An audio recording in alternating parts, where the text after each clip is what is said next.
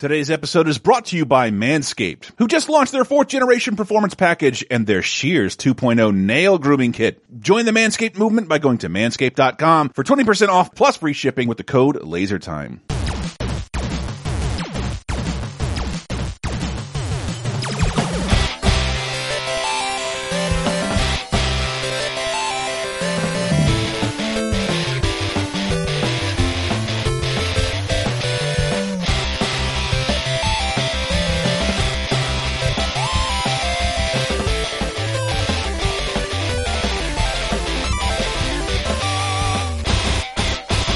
Hey everybody, and welcome to episode 436 of Vigigame Apocalypse. I'm your host, Michael Raparez, coming to you from the Landon Justinen Memorial Studio of the Airwaves. If you want to get in on the studio naming action, go to patreon.com/lasertime. Who else is joining me? Comparatively more sober, Chris Antista. That's last good. Episode. That's good. And for you, evil Matthew Allen, because you can't see this, listeners, but I got a little goatee going here. It's true. So it's easier. I can hear the goatee. It makes a difference. And special guest. great work in Leif. Texas, evil Matt Allen. Leif, I'm really regretting getting pizza at Johnson. Yes. Did we all eat like assholes before this? Exactly. Yes. Yeah. I had mango habanero boneless chicken wings. So maybe instead of a break, we should just you should just hear our bathroom noises. Yeah. And leave the recording going. I had the habit, and they have those they're like fried green beans or something like that. No, so I you want convince yourself hey, better than fries, right? And it's like, no, they're way worse. It's the same way batter. worse for you. I never had that. Did that just pop up as a California thing? The habit? I keep hearing a bunch about it. I want it so Yeah, I bad. guess. I don't know. Just, fair warning that we might all sound like Rick Sanchez at some point in this. yeah. Leif, is there any place where people can see you streaming things or that you'd like to plug? If you want to follow me on Twitter, you got me on Twitter at Leif Johnson. That's Leif Johnson. On Sunday nights, Elena Yee and she's a guest of the show sometimes. We do a stream. You just hang out. We've been playing Borderlands 2 most recently. Sometimes we do Sea of Thieves. Just kind of fun multiplayer stuff. And that is basically it these days. In the next couple of months, I might actually start writing again briefly. So check for my stuff and probably like PC Gamer and IGN. So who knows? Nice. Writing will never pay your bills, Leif. What do you Right? It won't. It's just side money. I learned that lesson already. I learned that lesson. But yeah, it's a fun week for Vigigames. We've got a bunch of new releases to talk about, and I think apropos of a game that we finished recently, Matt, you got the idea of talking Sonic about Colors. Yeah, Sonic. Yeah. We're just going to talk about Sonic Colors. You might have finished that tonight, Chris. I don't know. You've been playing it for several hours, and I have no idea how long that game is. I bought it several hours ago. Mm-hmm. I've also slept like a senior citizen and been eating boneless chicken wings. So fair enough. But Matt, you suggested a while ago, why don't we talk about games that grow you big, like kaiju size, just for a fight or two? Oh. Yeah, I was playing a game that did this for the final boss fight, and I realized, hey, this isn't the first time I've been in a game where they do this for usually the final boss fight. The first time in that series. No, honestly. no. But, yeah, exactly. So I was like, man, there's got to be way more examples of this, but it's just like one of those things where when it happens, it just feels so awesome because you typically you'll move more sluggishly, but everything in your way just gets just blown over, and you're badass. You're a big tank. But it's awesome to have the best of both worlds there. Like 1 minute you're a normal sized character jumping around in a cute cartoony world, and the next minute you're toppling buildings with your fists. Yes. It's typically a great time punching to another mention giant that the creature. show is brought to you by milk, which I'm drinking right now, which is making me grow into my strong bones. Avoid Aren't we osteoporosis. just talking about stomach issues? Now you're drinking milk? I would never drink milk. The last time I drank milk, I farted and shit down my whole leg. I'll never drink real milk. I am the official oat milk gamer. Take that, TL. Oh no! That is gimmick infringement. Milk guaranteed to turn you into a shitting kaiju. Oh God! Well, that'd Can you be imagine awful. it's kaiju That would size? be awful. They never show Godzilla shitting. Why not? I can't imagine.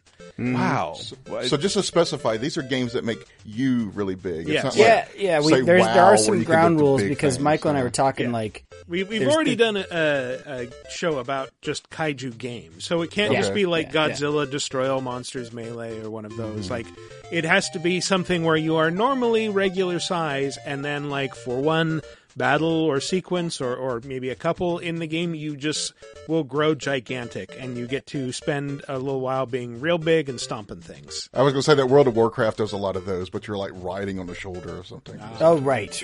Yeah. That was our other thing is I think we tried to avoid games where you're like just controlling another giant person or character or statue, or even we might have bent this rule, but there's a lot of mech games, right? There's a lot of, jump in a giant mech thing, and we're like, no, we want something that, makes you grow. Like you need to grow. We might have bent it for a very specific thing. What could it be? I can't don't imagine. I don't know, but it's going to have a cool theme song. Quite possibly. All right. Well, let's just jump into it right after this. Folks, you might have heard us talk about Manscaped and the importance of male grooming before. Well, now that summer is upon us and the clothes are starting to come off, it's more important than ever to give yourself a little boost of confidence and look your personal best by taking care of some of that stray body hair, some of it down there. Since it's so hot, you might even want to trim things a bit shorter than usual. And when you do, take it from two guys who have learned the hard way, more than we care to admit, you want to be sure you're doing so safely, especially when trimming the hair down there. And that is where Manscaped can help. It may be a scorcher out there, but it's time to bundle up in here with Manscaped Performance Package 4.0. Inside this package, you'll find the Lawnmower 4.0 trimmer, aka the GOAT of ball trimmers. Go! Weed Whacker ear and nose trimmer, Crop Preserver ball deodorant, Crop Reviver toner, performance boxer briefs, and a travel bag to hold onto your goodies. Their 4th generation Lawnmower 4.0 trimmer features a cutting-edge ceramic blade to reduce grooming accidents thanks to their advanced skin-safe technology. The Lawnmower 4.0 has a 7,000 RPM motor, a new multifunctional on-off switch that can engage a travel lock, and gives you the ability to turn the 4000K LED spotlight on and off when needed for a more precise shave. Did I mention this trimmer is waterproof too? In the shower or in the wild, and from your chest pubes all the way down to your ball fro, the Lawnmower 4.0 is the best trimmer for you. Want to take your grooming game even further to the next level? The Performance Package 4.0 also includes the Weed Whacker to chop your worst weeds up top in your nose and ears. The Weed Whacker is also waterproof and uses a 9,000 RPM motor-powered 360-degree rotary dual-blade system. This nose and ear hair trimmer provides proprietary skin-safe technology which helps prevent nicks, snags, and tugs in those delicate holes. Not those delicate holes, you sickos, your ear and nose holes. Once you're done grooming, you seal the deal with Manscaped's delightfully scented liquid formulations. Before heading outside, use Crop Preserver ball deodorant to keep you on your game in the heat. Then after trimming the lawn and whacking your weeds, give your beach balls a boost with Crop Reviver. There are few things as refreshing as a little spritz from the Crop Reviver. Manscaped even threw in 2 free gifts to the Performance Package 4.0, the Manscaped Boxers and the Shed Travel Bag. Bring your comfort in boxers to another level and get 20% off and free shipping with the code LASERTIME at manscaped.com. That's 20% off plus free shipping with the code LASERTIME. One word, LASERTIME at manscaped.com. Escape the shrubs and the weeds this summer and shine with Manscaped. Your balls will thank you.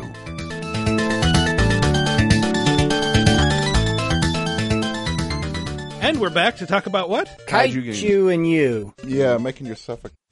Yep. Yep. Kaijus run all media. I'm sorry. Jesus Christ. All right, let's begin with... Number 5. 燃える太陽背に受けて行くぞ発進マシンがうなる俺は嫌いだ鉄人だ今解き放てよ鋼の魂 So this game is obviously made in the Netherlands. Yes. Right. Yeah. I mean- it could be a town theme song in Japan but it's not. This is the Goemon Mystical Ninja Yeah. theme Oh song. shit, isn't go it? on. Mystical Ninja starring Goemon, aka Mystical Ninja 64 or Goemon 64. It is the N64 Goemon game that came to the US, and they had, like, one of the coolest things about it was that it had all these digitized songs with full vocals, which was really rare in cartridge games.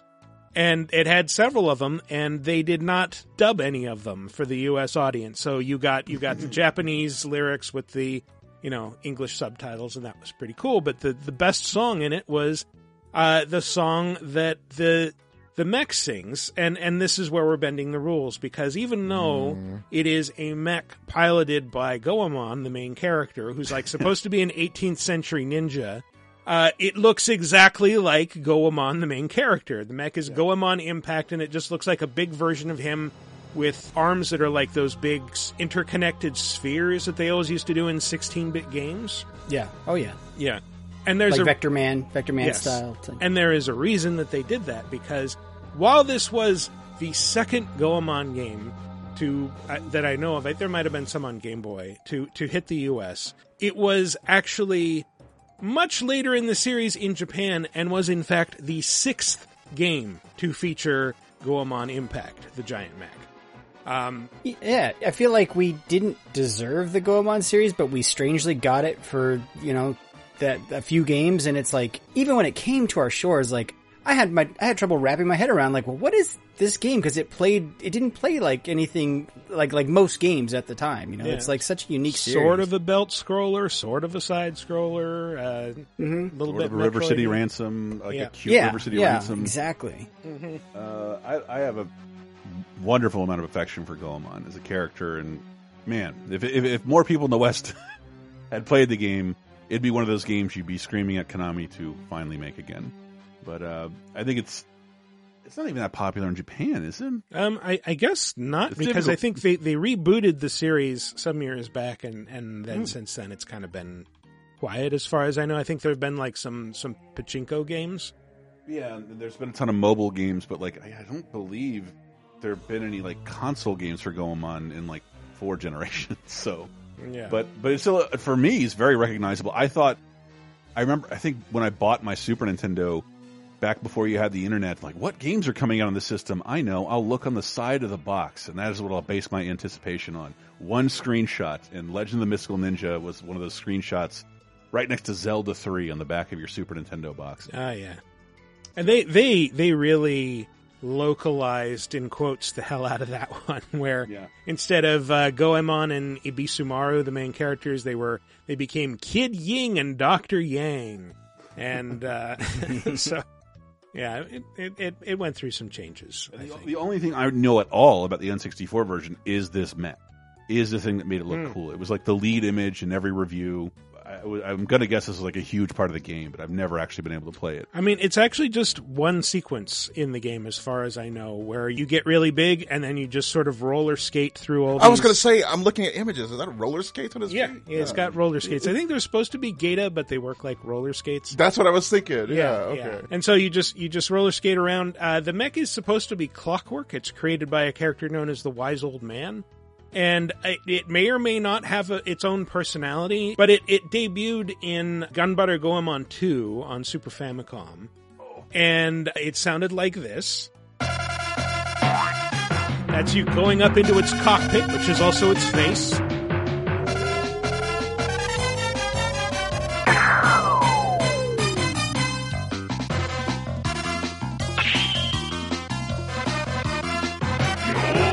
And then it's like a mixture of side-scrolling and first-person stuff where you're in the cockpit actually looking over Goemon's shoulder and, just punching things. But at the end of that game, the bad guys hijack Goemon Impact, and so it's like the final boss, is you have to fight your own mech.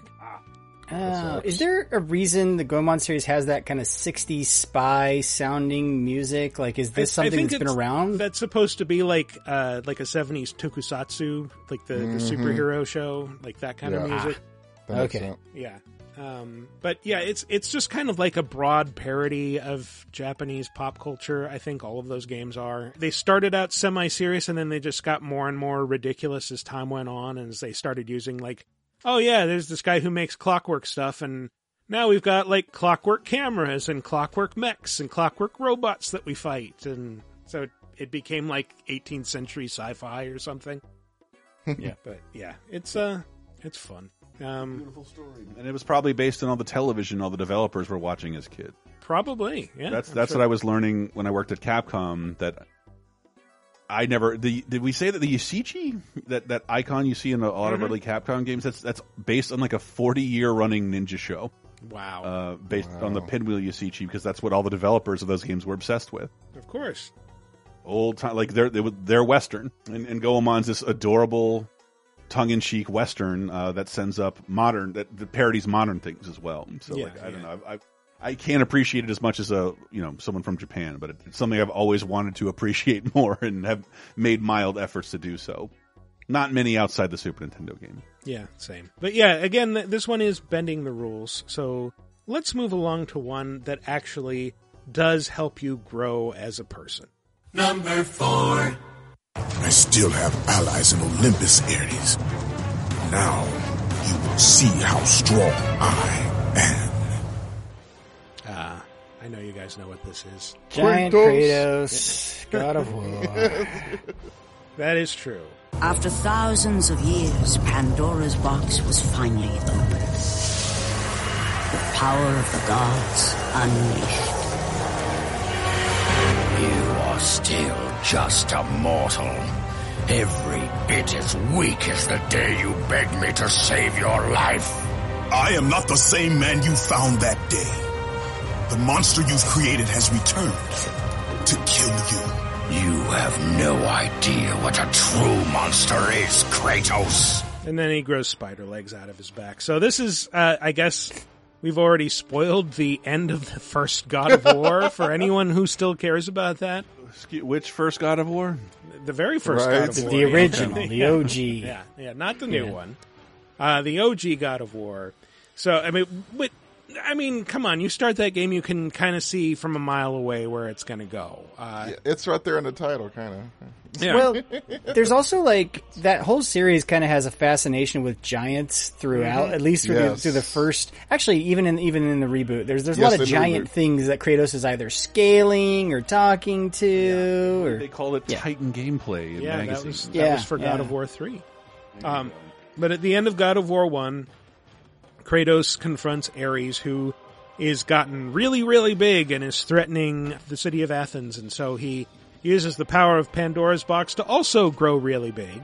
And then you get Nobody threatens my favorite Georgia town. And you REM's from there.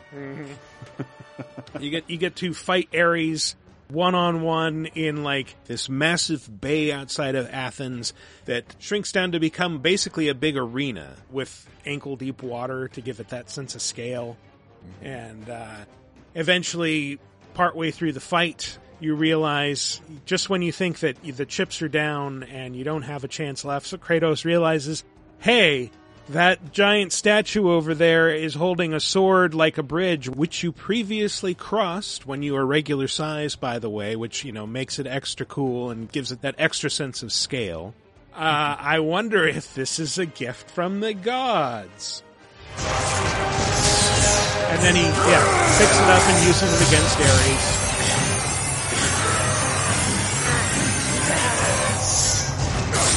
And you get all those great zinging noises as he's using a giant fuck-off sword weapon. I guess not for the first time in the game. There was a similar one you got earlier. No. But.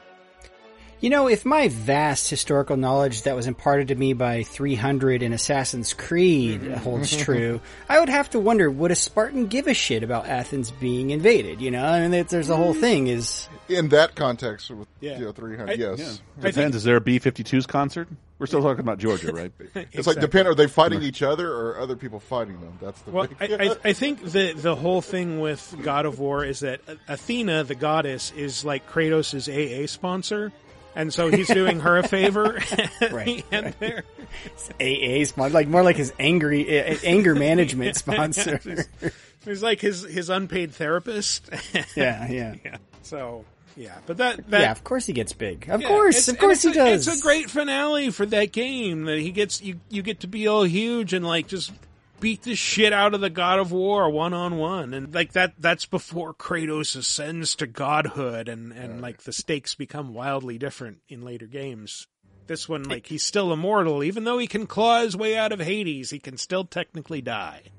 You know, to this point, and again, we're going to spoil a really old game, I hadn't given much thought to the fact that the first game is named after a different character than you until you ascend and become that God of War at the end of it. It's like... That's kind of when it's right there in the name. Yes.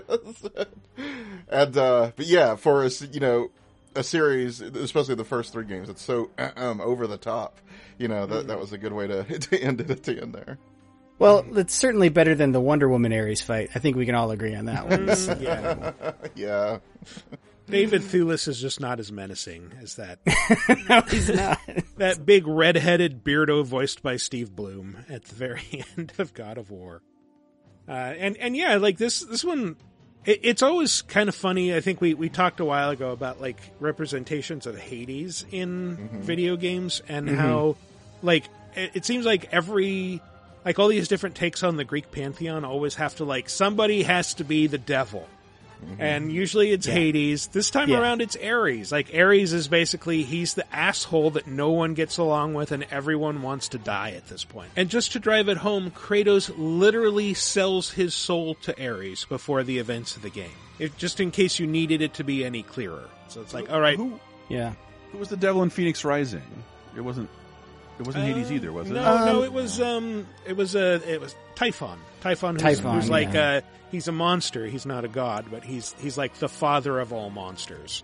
Right. I also like that in Greek mythology they play around with this thing a lot of like the gods are kind of any size they want to be whenever it suits them, right? Like, yeah, they might be vast, huge creatures, and Immortals Phoenix Rising plays around with this a bit too, and it's like, yeah, but sometimes they're just regular human size when they want to be, and it's just like, yeah, that's just kind of part of that pantheon. Like, all right, fine, I'll go with it.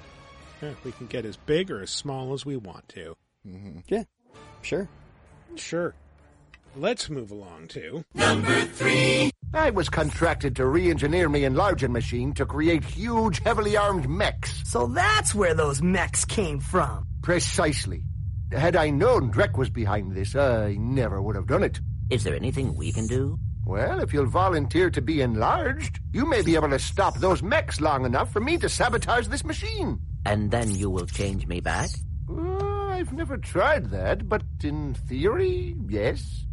I heard a clank in there. I was going to say, that's I heard clank. Yeah. I don't know the game, but that's, Well, it's actually the first game, and it kicked off a grand tradition of Clank, the tiny little codependent backpack that always sits on Ratchet's back, becoming the gigantic controllable character. And again, this one stretches the limitations a little bit, but I think Ratchet and Clank, they're both in the title. Technically, they are both the character you are controlling. Yes. And so this is just it's like if Kazooie just became huge and Banjo started riding around on her back. Same thing. It's the backpack becoming the backpacker. But so in this sequence, in the first Ratchet and Clank, Clank steps on a pad and becomes fucking gigantic and starts kicking ass.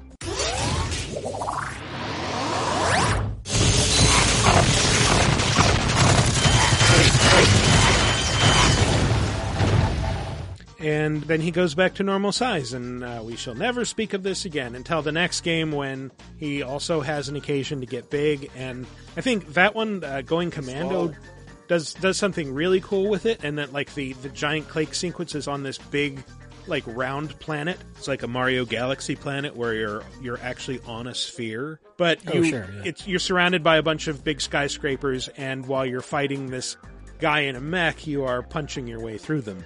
So that's pretty cool, and he came back again in Up Your Arsenal, and in a big way in Size Matters, in which you get shrunk down tiny, and then the final boss, Auto Destruct, uses his shrink ray on himself to make himself gigantic, so Clank also gets gigantic just to even the odds. Ooh, nice shooting. Very clever, too. Now, where were we? This is getting better all the time.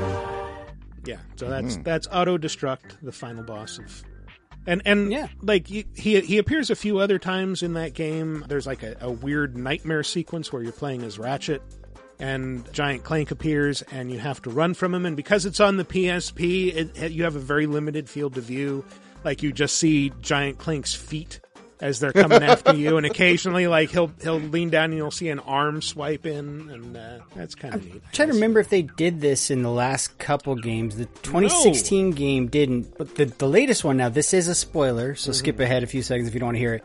It's not Clank that does it, but there's another robot character. She doesn't get giant, but she gets pretty badass, and she. And I don't think you can control her, but okay. But it's like cutscene level stuff, but it's because Clank is created as one of these like killer bots, right? Like his whole thing is like he's supposed to be almost just like the headpiece of this gigantic killer robot or whatever, but he isn't. Yeah, like canonically. I'm trying to remember if that was just Kit's role or if it was Clank's as well. Oh, it might just be Kit. I feel like they've messed around with Clank's origin a few times. Yeah. That, like they've sort of explained it, but then it's like, oh, but there's all these things called the Zoni, and he's actually like this other dimensional creature or something like that. Like he has a much I'm more going based origin. On 2016 game. Played around with that a little bit of like, he's meant to be this killer machine, but then the new one. The game's not fucking canon, Matt. Stop talking about it. No one thinks that game's canon. I have no idea. The only canon that matters in Ratchet and Clank games is the cannons you shoot at enemies. Yes, true. That is very true. Yeah. So I happen to be on the wiki, and it is in the 2016 game. He's born in Quartu's robot factory as Warbot, but he's a defective one, and he's a defect in a line of Warbots created by Dr. Nefarious. So he's the mutt. He's the defect. He's the Johnny Five. Yes. And then I was struck by lightning, and I'm alive. No disassemble. But yeah, these sequences are cool. They're sort of underutilized. They might have. I do wonder, like, if one of the reasons we haven't really seen them make a comeback is because Secret Agent Clank was kind of poorly received. Okay. And, it was well received for the system it was on. I don't know. That's a bit like that, was it the Daxter by himself game? Like, Daxter was really good. Everybody loved Daxter. Like, that came up in, like, what game do I need to buy for PSP? Oh, Daxter, totally.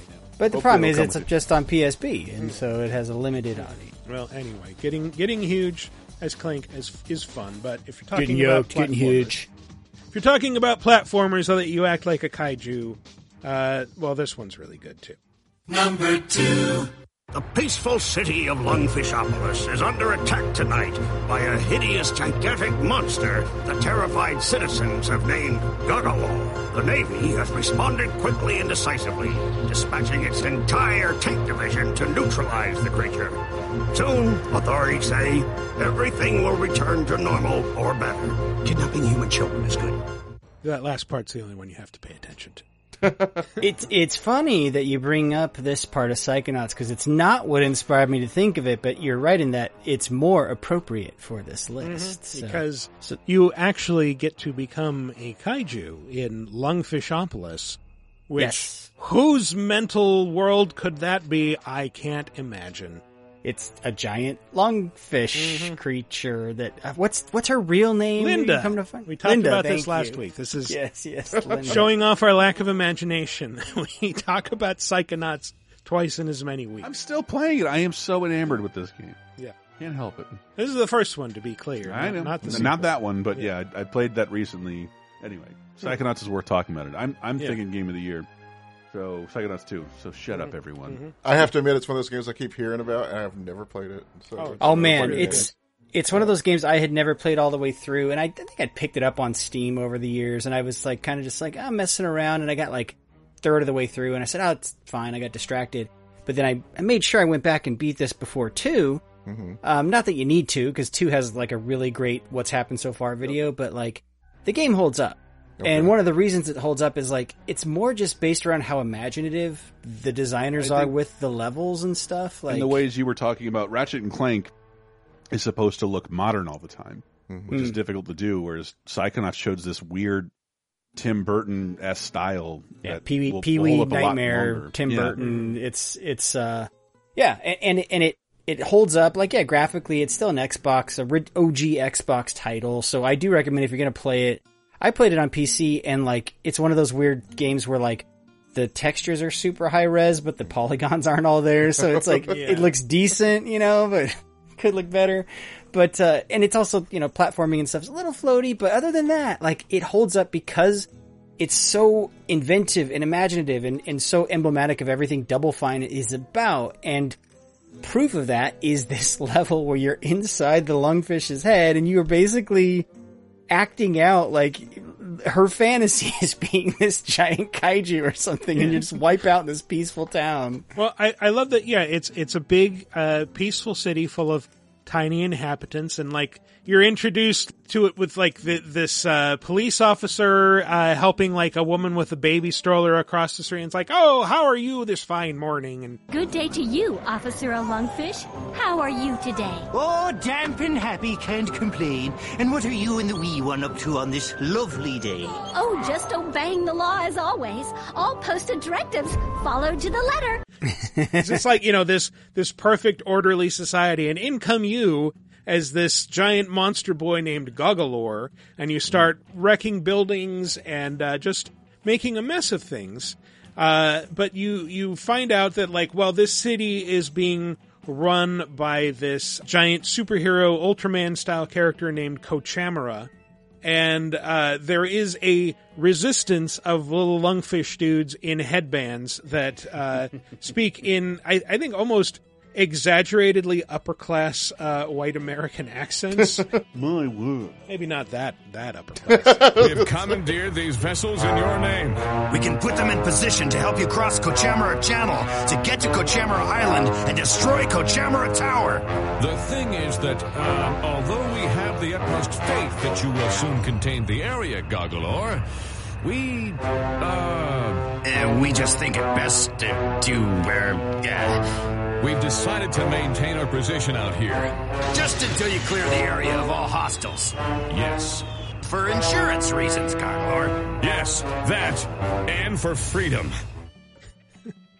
I don't know. The voices just struck me as like, I don't know, if you watch like the 1960s dubbed Godzilla movies, it's like every man in those sounds like he should be smoking a pipe in a jacket with like patches on the elbows. Of course. The second you said that, I got it. Banana oil. There's no way that Gamera will come here and destroy us all. Oh, no. Yeah. I do also love that Linda, the lungfish, she was just a regular lungfish, but it was, you come to find out one of the hidden big bads of the game makes her into this hideous creature by messing with her mind, and that's why you're going inside her mind, is to kind of fix, like, because the whole premise of these games is you're going inside someone's psyche to fix what's wrong, right? So if they're having delusions about something, a much more polite persona. I was going to say, that sounds like Persona, yeah. But yeah, so it's basically like you're in there to cure her of this thought that, like, she's this monstrous creature. I do love that she's from Lake Oblongata. The game is just full of stupid, like, little jokes like that. Brain like puns. Yes, for sure. But, no, and then this level culminates with, like any good kaiju game, like a big kaiju battle versus basically like a Mothra type enemy. No. She's like, it's like a flying creature that then you have to bring down. He's flying, but he looks like Ultraman. And right, that's what it is. That's why he's a mech. He sounds like this. Give up while you can, Goggalor. I don't know where you're broadcasting from, but I'm gonna find out and make you show me what happened to Lily. Kochamara does not speak giant monster boy language. The only word you're gonna need is ouch. Kochamara does not speak giant monster boy language. No, of course not. Hogwash.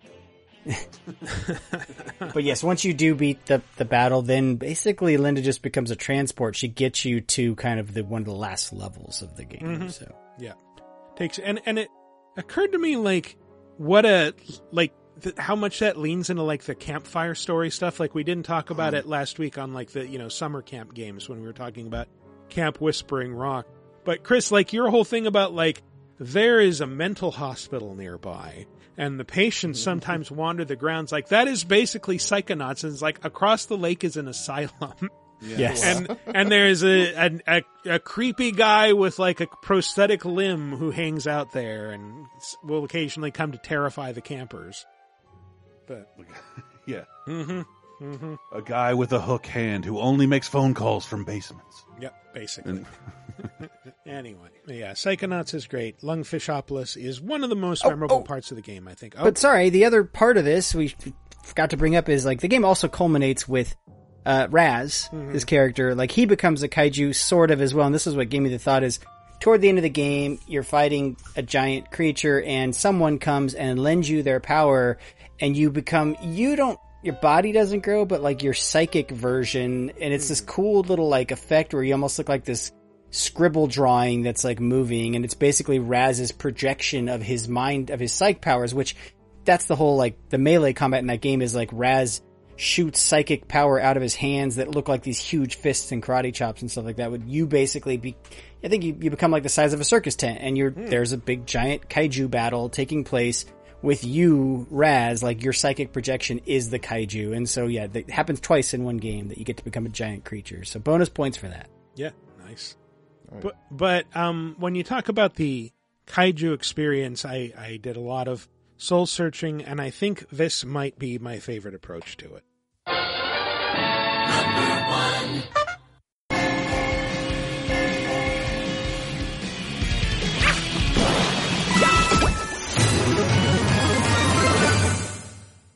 This is a game that came out this year, I think. I'm not sure since this year's about February. 6 years long. 6 hours long. Yeah. Well, the game. No, I'm saying this year is about 6 years long. Oh, okay, the I game see. is 6 hours long.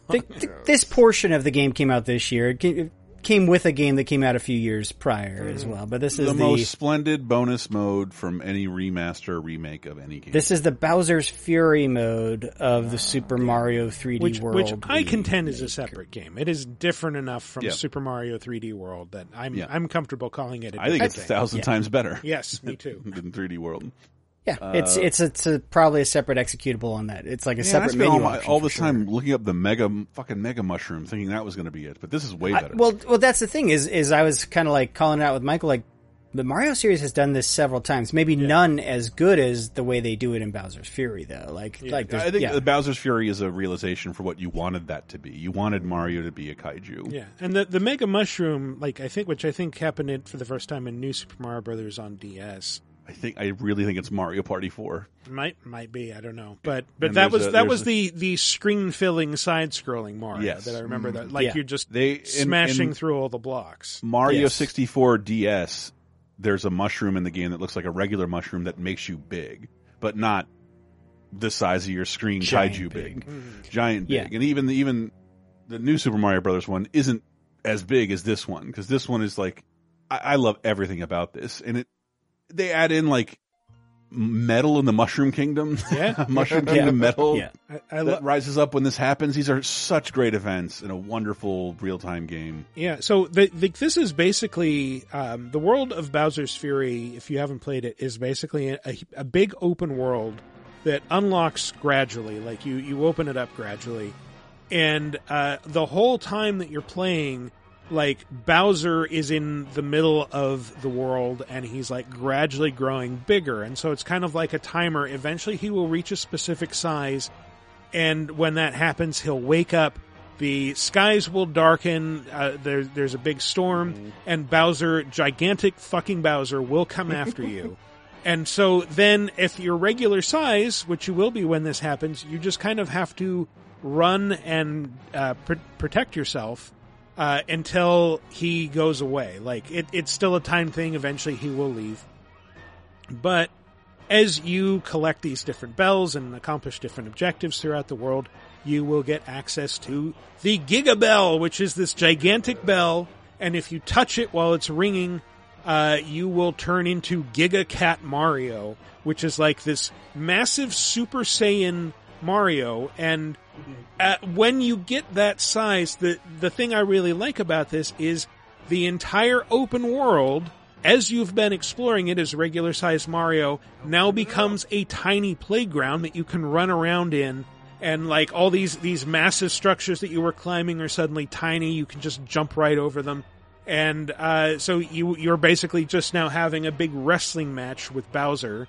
And the whole point of it is, like, get him on his back and do a stomp on his belly 3 times, and then you'll send him back, and you'll get to go on to the next stage of the world's evolution, and with new things that you can find. You better get on that, Vince, before AEW signs him. That's all I'm saying. Oh, boy. It's such a fun game. It's the best pack-in for anything Nintendo's done like this, which is re-releasing a game from an unpopular platform onto a more popular platform. It's not my favorite Mario game by a long shot, but I don't know why they don't sell it separately. This game will never go down in price. It'll always be $60, but it's kind of worth it. It's worth it because it's, Super Mario 3D World's not a bad game. It's just not as good as Odyssey. No.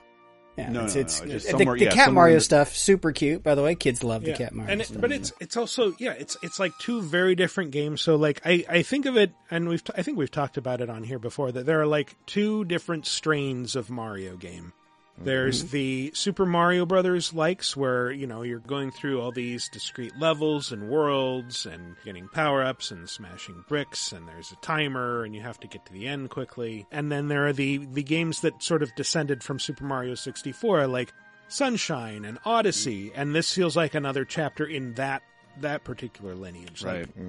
But even more different, though. So, like with those games, at least, the worlds themselves are never huge. They can be big, but never huge. But I think what you guys are saying is, like, Bowser's Fury, that overworld map, whatever you want to call it, it's actually huge for a Mario map, too. It's like one of the bigger ones they've done for this, For a singular location in any 3D Mario game, it's massive. Right, right. And it might be the biggest. And it's just so odd because, like, technically, the way this is sold, whatever Matt just described, it's selling 2 different branches of the Mario evolution in one package, which is kind of weird, because that All-Stars is clearly, here's 3D Mario, enjoy all of it. Yeah, right. Bowser's Fury should have been in that thing, technically. Yeah. But you can see why it wasn't, because 3D World needed the help. Yeah, would have been a better fit, but it's just so great. And one of the, I haven't played one of these. I wanted to crack open that 2013 Godzilla game for that PlayStation game. They never showed us anything about, but teased us for a year. There's an exclusive PS3 Godzilla game. Oh boy, right? It's going to be great. And then no one knew what it was about until the reviews came out, and they were like 3 out of 10s. Yep. But I still always wanted to play it. But this is truly embodies the experience of wanting to play a giant version of a character you're already familiar with and know how to play as. And I love that. I love that the Mario series has always played with, like, eat a mushroom to get bigger, and they just took that to its logical conclusion with the new games. They even did it in the Mario and Luigi RPGs. They mess around with it occasionally too, but, like, this is the best version of it. It's the giant wrestler kaiju Mario versus. Is that the version of Bowser from Odyssey? Like, I mean, I know Bowser kind of changes throughout Odyssey, but like. That's a good question. I don't know, because I just assumed it was all from the same engine as 3D World. Yeah, I mean, they were using assets from 3D World. It's a much bigger version than that one, because that one's almost, if Mario's like 3 or 4 feet tall, Bowser's like 7 or 8 feet tall, something like that. That's like a big Bowser, but not a giant Bowser. And then this is massive fucking Bowser that you have to get big just to fight.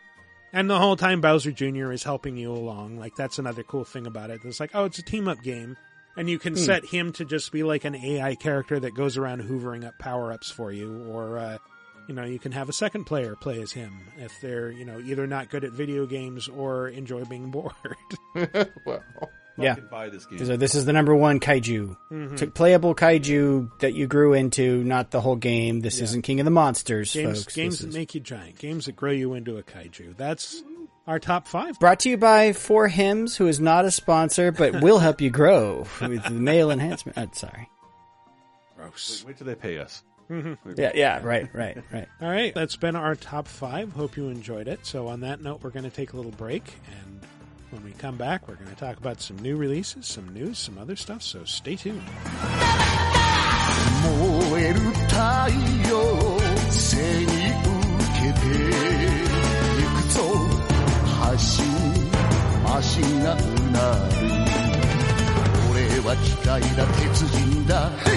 解き放てよ鋼の魂ブレイクダウン悪い奴らをぶち壊せ必殺限界パワーが百裂パンチ俺はゴージャスインパクト Let's get scratching.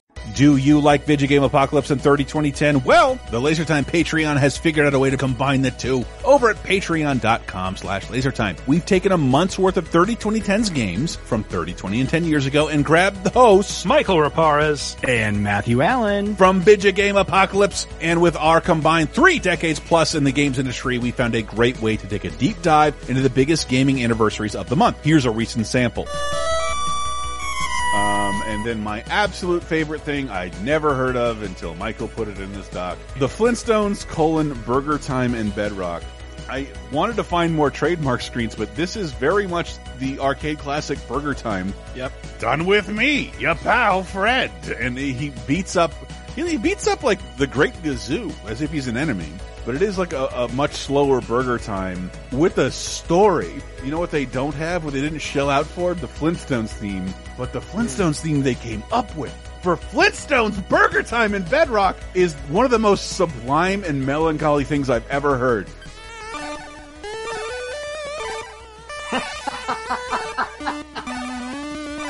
Oh, God.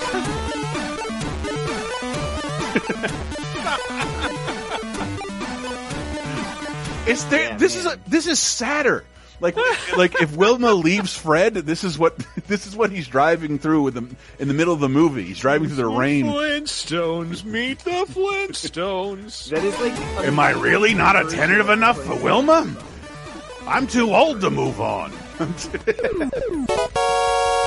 So, in addition to weekly bonus shows, over 100 movie commentaries, exclusive specials, you can get the 30-2010 Video Games Edition, celebrating a month of important gaming milestones every single month at patreon.com/lasertime in exchange for just $5. And you'll support all of the LaserTime shows, including Video Game Apocalypse, right guys? Yay!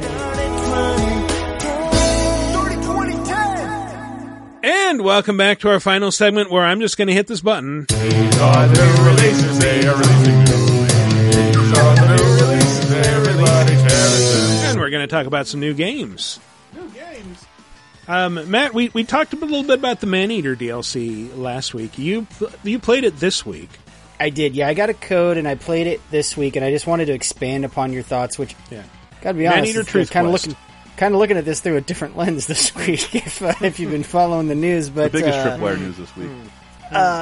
So, as I went to play it, though, I do need to warn listeners. Like, I love Maneater, but this is one of those DLCs that sort of it assumes you've beaten the game. It's like one of those high-level, high-powered DLCs, or maybe it's not. But because I was high-powered, things were sucking for me. And here's the problem I would have: it would go to send me on like a main mission quest or whatever, but because I was like highest level shark, I had platinum that game when it first came out, like the bullshit that I'm having to put up with. So like, if you remember that game, like if you're eating human beings, they will immediately send hunters out after you or whatever. So like literally I would eat 1 or 2 people for like one of those first missions, and it would send level 65 hunting crews after me, which is just like, you take like 2 or 3 shots and you die. And I'm like, it shouldn't be this hard to get into the DLC for your game when I'm like this max super powered shark. So just kind of beware if you are going to drop into it.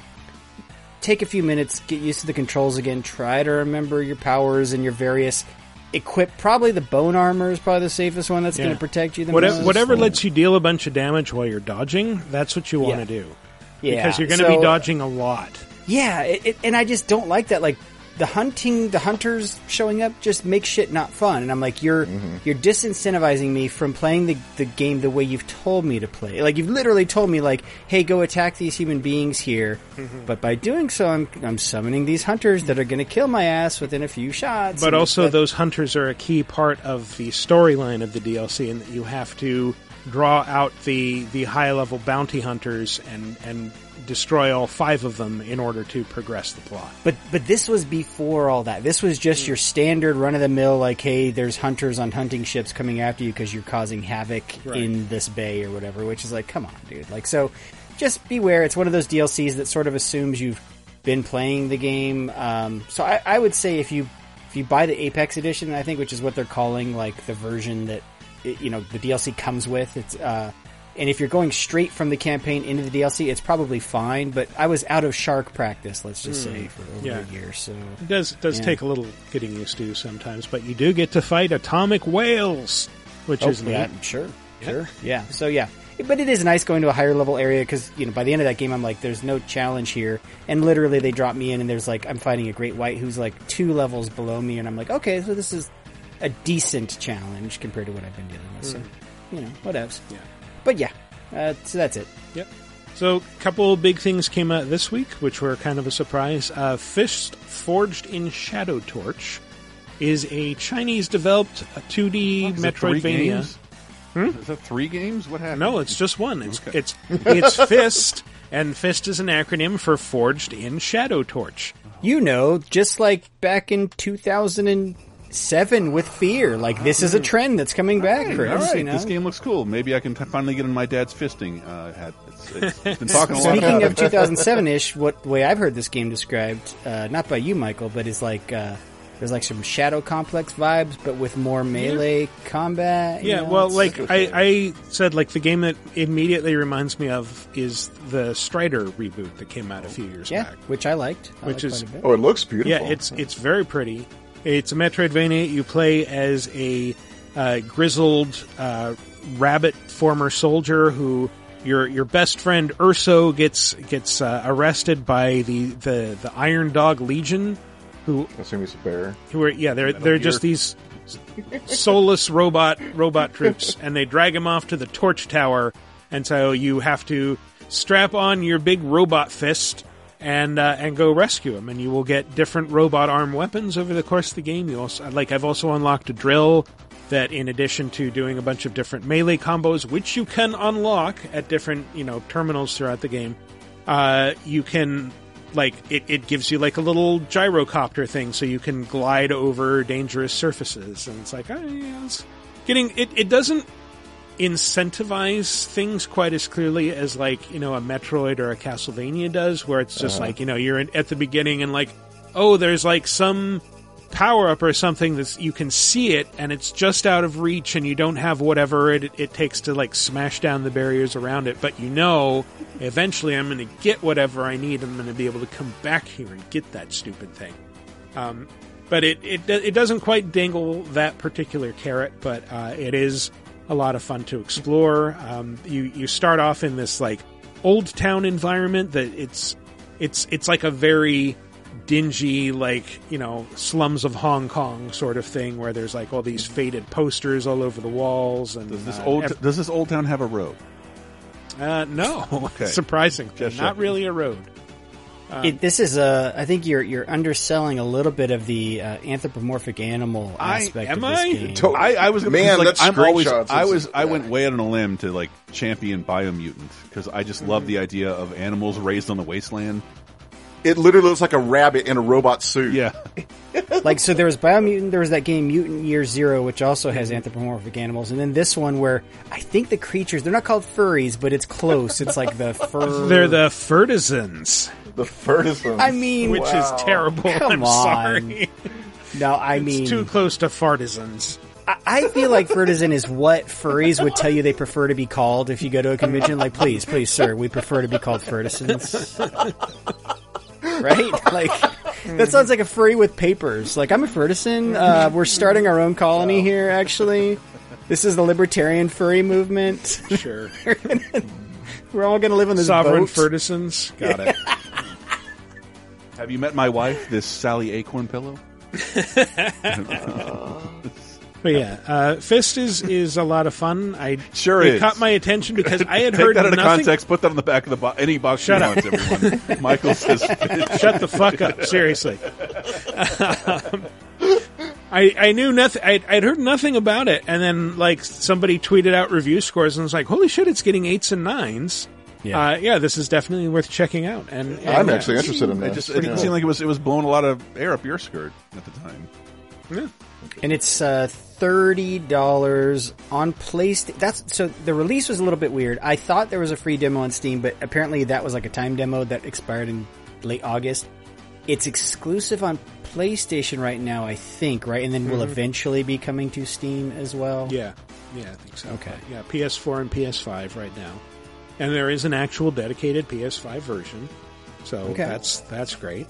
You can really feel the fisting. Yeah, you really feel with the controller. Fisting. Wow. I love it. Love it. Hey, speaking of anthropomorphic animals, Sonic Colors Ultimate. Wait, I got some sounds from it. I got to get Michael. This is from my previous Sonic review. Sonic is gay. Okay, see, that was definitely worth the wait. That's a different route to go. I had a different sound effect joke that I had sent Michael. Michael, hit my sound effect. This is Sonic.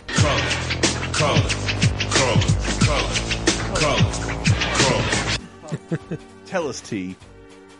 So this is one of the best latter-day Sonic games. I think it's the best 3D Sonic game. It's the last good 3D Sonic game. Better than Generations? Oh, no, sorry. Not better than Generations, but Generations had this other weird hook. I thought there was an element of sadness to it in that it was trying to it was nostalgia-based, whereas this is like, oh, it's Sonic moving forward and also moving away from needless overworlds, needless dialogue, needless cutscenes, like something like that was really bogging down that series. And moving left to right, not just forward, because it has 2D levels as well. But I think being more inspired by Mario Galaxy, because the levels are literally planets. And it borrows a lot from Mario Galaxy and basically makes a much more streamlined platforming game without that fucking infinite amount of chuffa that is in every stupid fucking Sonic game that makes it embarrassing to play as an adult. Sonic Colors lacks most of that. Yeah, it makes sense that this is ripping Galaxy, or not ripping, but it is inspired by, because this is a Wii game, right? I mean, like this originally. When you say literally planets, it's like, well, it's really just a connection or a collection of Sonic levels around a specific theme that are supposed to be. I'll on take planet. that wiki parsing like a champ. And it's just you say Mario Galaxy, and I imagine like, oh, it's a giant round planet that you're running around on, and it's not that. No, those are just the bonus levels, Michael, where you have to turn left or right to get blue orbs. But also, shut up. It is literally a planet where all the levels take place and they are all chained together. But yes, it's not spherical. No. So I messed up. Shut up. But you did get to drill through Birthday Cake. I love that level so much. Yeah. And it was I love the Robotnik, like the loudspeaker chatter that like it's surprisingly well written, and it's actually kind of funny. Like he just keeps coming over, like in the Sweetland, whatever it's called, where things are like big cakes and sweets and stuff like that. He's like, "Do not lick the rides." Repeatedly, just don't lick the rides. People have been sitting on them with their butts. Okay, fine, lick the rides. Don't say I didn't warn you. I recently finally finished that Sonic movie, and Robotnik might be one of the best parts. Like, Jim Carrey knocks that out of the park. He is having so much fun in that role. But I don't care for it. I think it's James Marsden's movie, and everyone else can be moved around as long as he's in the next one. I don't care. Said no. I love James Marsden, but said no one ever. Yeah. What is the ultimateness of this game? Is it just because it's in because it's HD, a remaster? Yeah. It takes a Wii game that does not look very good on modern TVs.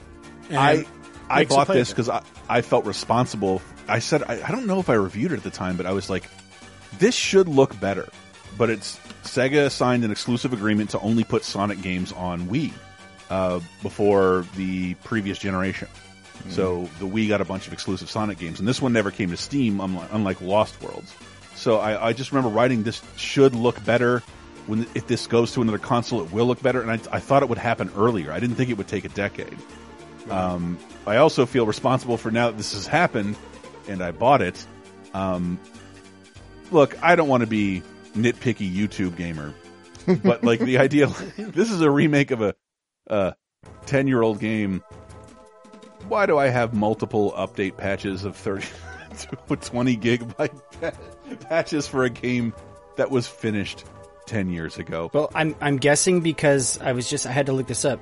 technically you can run this in 4K at 60 frames per Yeah. second. So the 4K that'd be a lot more memory than the old Wii version. And I think, other than some minor performance issues, which is profoundly, normally I wouldn't blink my eye at. Those will get patched out. All good. This is a 10-year-old game.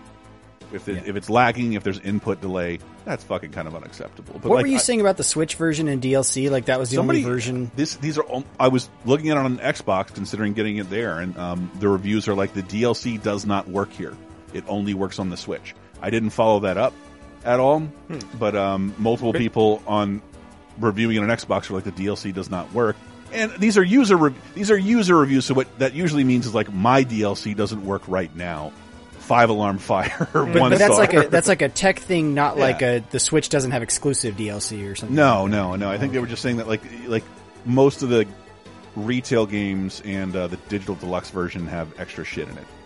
But well, it is I'm an adult, kind of so weird. I mean, the Switch version is, I guess, a bit of the lesser version because it can't run at 4K. It can only be HD, right? Presumably, if Switch does anything like Smart Delivery, which, drum roll, it won't. It will not. It'll never do that. Never, ever, ever. I have games that I bought on systems that are literally just stranded on the I would system. say Nintendo's making quite a bit of money on a lack of Smart Delivery right now. Oh man, Doom on the Switch! I gotta get this. But we should say this is a $40 game, not a full price. Yeah. So there's that. But it seems like if you never played Colors before, it might be a good way to play a pretty good recent Sonic game. It's an odd time. I'm very uncomfortable being nostalgic for things in my 30s, but I just played you a piece of YouTube poop. An FM DJ guy I like just died, and I've just been in this like nostalgic loop of like 1999, 2000 offensive shit that used to make me laugh, and that's why I found that goddamn clip again. Sonic is gay.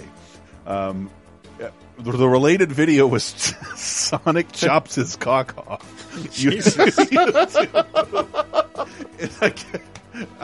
Matt looks very stern, but I could not stop laughing at the notion of what was acceptable to put on YouTube. Like, just can't wait for that Parappa the Rappa meme where Sonic's going to be like, "I chopped my cock off," and then Parappa will be like, "You chopped your cock off." Sonic chops his cock off. Oh my god. Sure. I mean, he's got to go fast, right? You know, that would slow him down. It was so thick and huge, it was causing me drag. I know that sounded more Quagmire. I can't have a huge hog. I'm a hedgehog. So play Sonic Colors Ultimate and get to see Sonic chop his dick off. Oh boy! I feel like there's all kinds of deviant art that we're invoking. Oh god! Oh, there totally is. Yeah. No, I don't want to think about that right now. But Sonic Colors Ultimate, it is really, really good. It does. Yeah, you sold me on it. Yeah, the levels kind of do that thing where like they'll switch between 3D and 2D, and you get these cool alien powers that let you navigate in new ways. And Michael and I kind of came up together, making fun of and being disappointed by modern Sonic releases. And this is kind of Sega's like, we heard you, this is what we've done to address everything post-Sonic Adventure, and it was good, and it was on a system most people didn't care to buy it on. So I do think it's interesting to come out here. It's at a great price. I bought it at Walmart, which they drop the prices of games by $10 no matter what. I didn't know. Most retail games aren't $40, so I didn't know. It's like, oh, this is just $30. It felt like a fucking steal. Thank you, Joe Biden, making video games. Joe Biden making my PS5 upgrades cost $10. Famous rapper Joe Budden? What? Joe Budden? Can't talk, doggone Budden.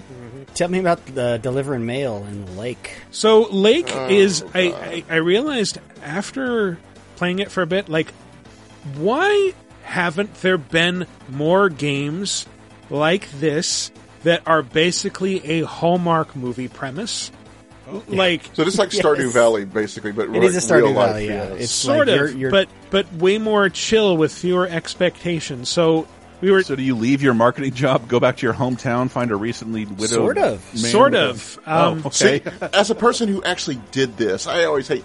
What if this game is in like Oregon or something like this? Yeah, I'm just so cynical about this. Sorry. No, I don't blame you. It is idealized, but yeah, the whole thing is So this one, like, okay, this game is set in 1986, and I started sending you guys chats. It's like, all right, this is already raising red flags because it's 1986.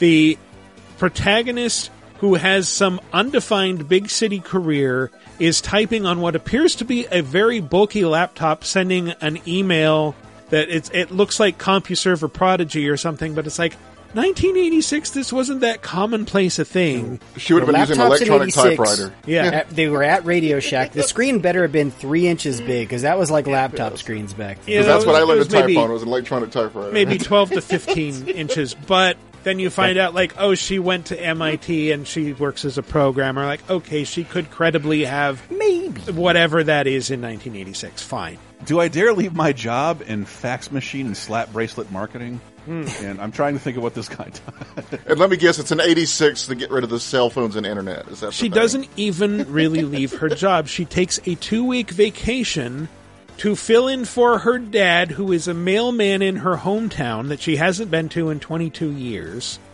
and so that he can take a 2-week vacation with your mom.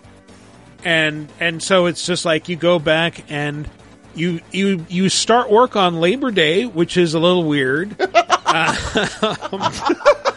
You start delivering mail right, after getting picked up from the airport, which is presumably hours away. Yeah. And you just fill in at this federal job for 2 weeks, as you do. I know, what the fuck? At this woefully understaffed post office in a tiny, tiny town that doesn't really need more than one postal worker. I mean, this is just the plot of Doc Hollywood, and that's fine. It's like we do need to talk Nordic developers. We really need to bring you guys up to speed on what the 80s and 90s and early 2000s were actually like in the US. You can't just combine them all into one weird conglomerate decade. It was a big, especially with the stuff they do, it was a big era of change, especially with technology and stuff. Well, we were talking about, it's like the Nordic and French devs, like between this and like Life is Strange Season 1, like the first Life is Strange game, like there's this weird, like nebulous period of like, it could be the 90s, could be 2000, we don't know, it's just America. You guys are Americans, we don't know. And my favorite, I was just talking to someone about the wonderful horror movie Crawl. Ignore that the typical alligator usually eats like once every month, and in this movie eats like 9 humans in 40 seconds. I love that this European director thought in America and Florida, at the end of every cul-de-sac is a gas station. Gas station, right? Yeah. The whole movie is set there, and it's just like such a it's like this silly insult from Europe to us. But so Michael, the whole premise of this game is it's supposed to be this kind of idyllic, like you said, Hallmark movie. Yeah. I love that's a great description. Valley. Is it good at that? Is it relaxing? I mean, it's very chill. I read like the Guardian's review because I played through like the first couple days and like, all right, what happens here? And it's just like, yeah, you keep waiting for something Twin Peaksy to happen, and it never does. It's just all about her going around. Like you get this little open world, and you go around it, and you make deliveries in your slow little mail truck, and you meet the people that you're delivering to, and it's just like, oh, hey, yeah, I remember you from when I was in high school. How have you been? Let's catch up. I got some crackpot theories for you now. Yeah, that's too real. Have you done your own research? Oh my God. There's no Grosse Point Blank moment or anything where it's like, oh, I'm actually an assassin. No, it's all just very idyllic, and it's just like, yeah, because they were like, oh, and she thinks she's there to deliver mail for 2 weeks, but in reality, no, wait, that's what she does. She delivers mail for 2 weeks. Leave it to me, by the way, as someone who recently moved back to their hometown. There is no bigger turnoff vagina drawing opening than, hey, remember me from high school? Oh, God. It's just not a great opening line. We have nothing in common but our past. Mm-hmm.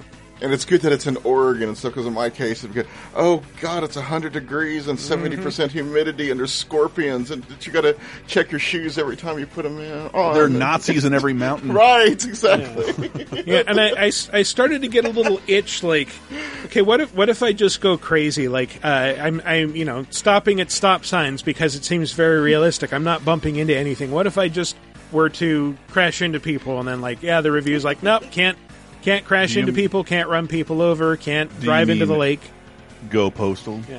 And this is, like, again, The Guardian described it as GTA for people who like to obey traffic regulations.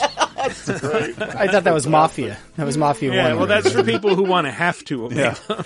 But this is the real Grandma GTA. Grandma Theft Auto. Go! I didn't give enough recognition to that joke, Chris. Going postal. That's pretty good. That was pretty good. That was pretty good. See, but I normally like games like this. Like I really liked A Short Hike last year. Oh, I love that. Yeah, it's a bit like A Short Hike. That's one of my favorite games I've played recently. Okay, and I do love Stardew Valley, but Stardew has like the weird stuff that occasionally happens where you're like, oh, that was kind of unexpected. This will get like a side mission, like on the second day you're delivering mail, and like the crazy cat lady is like, my cat's sick. Can you take him to? There's no vet in town, but the guy who runs the bait shop knows about animals, so you can say like, way, Peyton. No, I don't want. I don't want to do that, or like, yeah, sure, whatever. It's on my way. So. All right. Yeah. All right. It's a normcore game then. Huh? Yeah. I don't know about Oregon, but in Texas, there's a vet somewhere nearby. It doesn't matter how rural you are. The more rural you are, the more likely there's going to be a vet, honestly. Exactly. Totally. Yes. There's a lot of stuff that has not come out as we're recording this that most of it we'll probably cover next week. There's Life is Strange, True Colors, there's been a lot of those, man. Tales of Arise, which I had played that demo and really liked. Same with WarioWare Get It Together. The Artful Escape is that new Annapurna, I don't even know how to describe it. Looks pretty cool though. It's like you're this musician guy. And then Lost in Random. So expect us to talk about those, I guess, next week. That was me once the YouTube poop algorithm overtook my recommendations. Lost in Random. That sounds interesting. Yeah. Well, then let's move along to...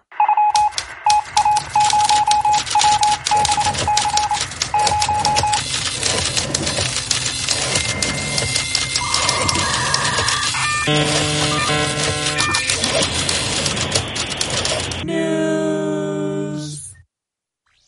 Kicking it off with a block of PlayStation news. You guys ready to talk some Sony? Warning up front.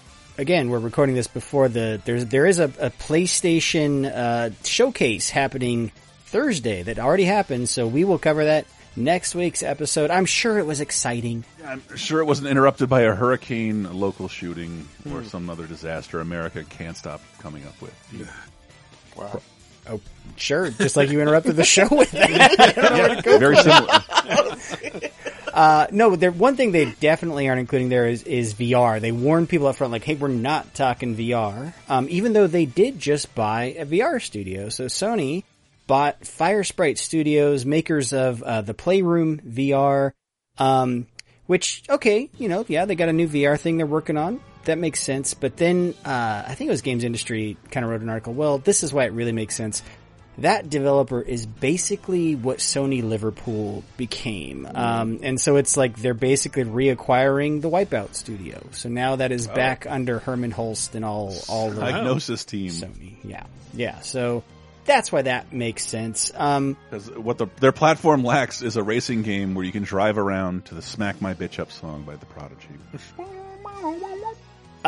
More Sony news. Horizon Forbidden West announced the pre-orders and all the editions. And boy, when I say all the editions, I mean all the editions. What did there I were read? a lot.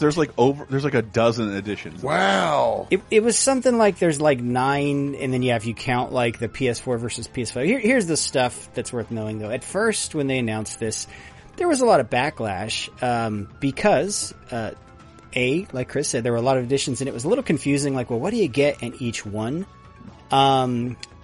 People were upset that like the expensive $200 or $250 collector's editions didn't even come with a disc. They just came with digital codes for your games, despite, had the steelbook, but no disc. Like, here's the steelbook, and it has a code where you can download a digital version. Side note, have you ever been to a Best Buy during like one of their big clearance sales? One of their biggest clearances are steelbooks with no disc for games. And so you get for like 50 cents. Like I remember I picked up like, 50 cents, why not? I'll get this Marvel vs. Capcom Infinite Steelbook Ultron Steelbook case for 50 cents. I need a tin to store my weed somewhere. Why not? I'll get this Steelbook. I need somewhere to store my Prodigy Fat of the Land CD. I tied that all together. But the real big thing that people were pissed about is like, they straight up separated the PlayStation 4 versions from 5. And when I mean separated, it wasn't like Call of Duty sort of does this thing of like, hey, if you buy the next-gen version, you can future-proof yourself, you're basically getting all the versions. It was like, no. You want the PS4 version, that's $60. You want the PS5 version, that's $70. And there was a paid upgrade path. But the reason that upset people is, remember, Horizon has been moved back a few times. This was supposed to be in that initial kind of release launch slate window. of games where they're like, hey, you're going to get a free important to remember, upgrade. it's almost a year. Yeah. These new consoles, because it feels like the first 3 months in terms of scarcity. Yeah. So people were really upset about that. Like, hey, just because the game got delayed, you got to live up to your promise. And Sony, to their credit, they did. They said, you're right. So now you're going to get free upgrade if you get the PS4 version. And this is where I was super confused today, because I went to the pre-order page and they're still selling the PS4 version at $60 and the PS5 version of the digital, at least, at $70, and actually for the disc. And so I'm like, well, who's going to pay for the $70 version when you get the free upgrade, right? Right. It's one of those reasons I said early on, never get the discless version of either of these consoles. Don't do it. Because now you're in a situation where, like, a year from now, you could pick up Horizon Forbidden West for $15 used and pay a $10 upgrade while the game is digitally $70. But what Sony did, instead of offering smart delivery, had to concretely say $10. That's the upgrade price. Well, it's because the Sony really has gone with the $70 for next gen versus Microsoft. Their games are still $60 for the next gen versions, or current gen now, whatever you want to say. You guys don't know what I mean. But like, this is both on the digital releases and the disc versions, and that's what's weird is like, you can still go pre-order those physical SKUs, like with that $10 price difference. But again, why would you do that when the upgrade is free, right? Like, and so I'm like, are they going to eventually just adjust the price of the next gen ones, or is this just like maybe people won't know the difference and will pay for more expensive? And is there any clarification on like I remember I bought the PS5 Call of Duty, knowing I was going to sell my PS5, but I would get the PS4 version. You get the PS4 version with that bundled in, and that was not the case. Do you not with get this. the PS4 version when you buy the PS5 version? Straight up separate. They're like, these are completely different. You don't get the last gen version. So, yeah, it's still a little confusing even after they rolled this stuff back. I did not know how smart Microsoft's smart delivery was, because apparently this is going to get complicated. Yeah. Well, they also, when they rolled it back, they basically said, hey, this is the last time we're doing this, which is odd because they didn't even do this, I feel like, for Miles Morales. It was like, no, and remember Ghost of Tsushima, we were just saying you had to pay that upgrade fee, where like, this isn't the first time Sony was going to charge for an upgrade, but they have straight up said this is now the last time. God of War, Gran Turismo, these are all going to have a $10 upgrade fee to go from last gen to current gen. So just know that going in, like Sony wants to charge $70 for their current gen SKUs. Like, it's not bad. Remember, Nintendo wanted $1 to bring Super Mario World from your Wii to Wii U. $10 for new bells and whistles on a brand new console, not bad. Yeah. So yeah, it's like, but again, this one will be free, but just know future releases you're going to pay that upgrade fee. The other thing, though, I loved Horizon so much that like I'm probably going to buy that deluxe edition, which that was kind of what was cool as part of this announcement, is basically anything above those base games, like you get both versions. So if you were going to buy the digital deluxe or any of the CEs, you get both versions in there. So that's probably the way I'm going to go, because that's like $80 and you get a bunch of digital goodies. Oh, the other thing, so Chris's point of maybe consider buying the physical version. The physical versions come with some cool digital goodies that the base digital versions do not. So if you want like a different Aloy skin and stuff, like hopefully maybe they fix that. That shouldn't be the case. But I always say buy the one with the disc version, just so you're not cut off on an entire other industry of games. Not because I buy mostly digital. But yeah, it opens it up for things like resale, right? Like you can sell your used copy borrowing of the game, a fucking or game you can from a buy a friend. used copy, like you said. So I got a friend borrowing Resident Evil, and we're talking about it like it's fucking 1992, and it's great. Right. I also want to say, since something happened to me today, I saw the super expensive edition. I'm not going to shit on it because it's $250, and you get your woolly mammoth thing. I used to own. I don't like special edition stuff, and that's mostly because PSA, the real secret is, if it's important to the game, it'll be in the real game. If it's cosmetic, they throw the useless stuff that makes no difference into the special edition stuff.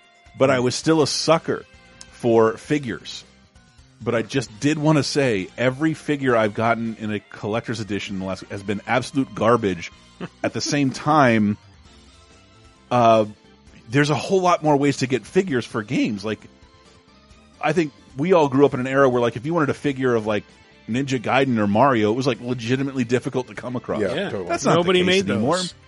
Like, I've seen Alloy. Is that her name? Aloy. Yeah, there's like multiple figures of her in GameSpot. It does not require me to buy a $200 version of a game.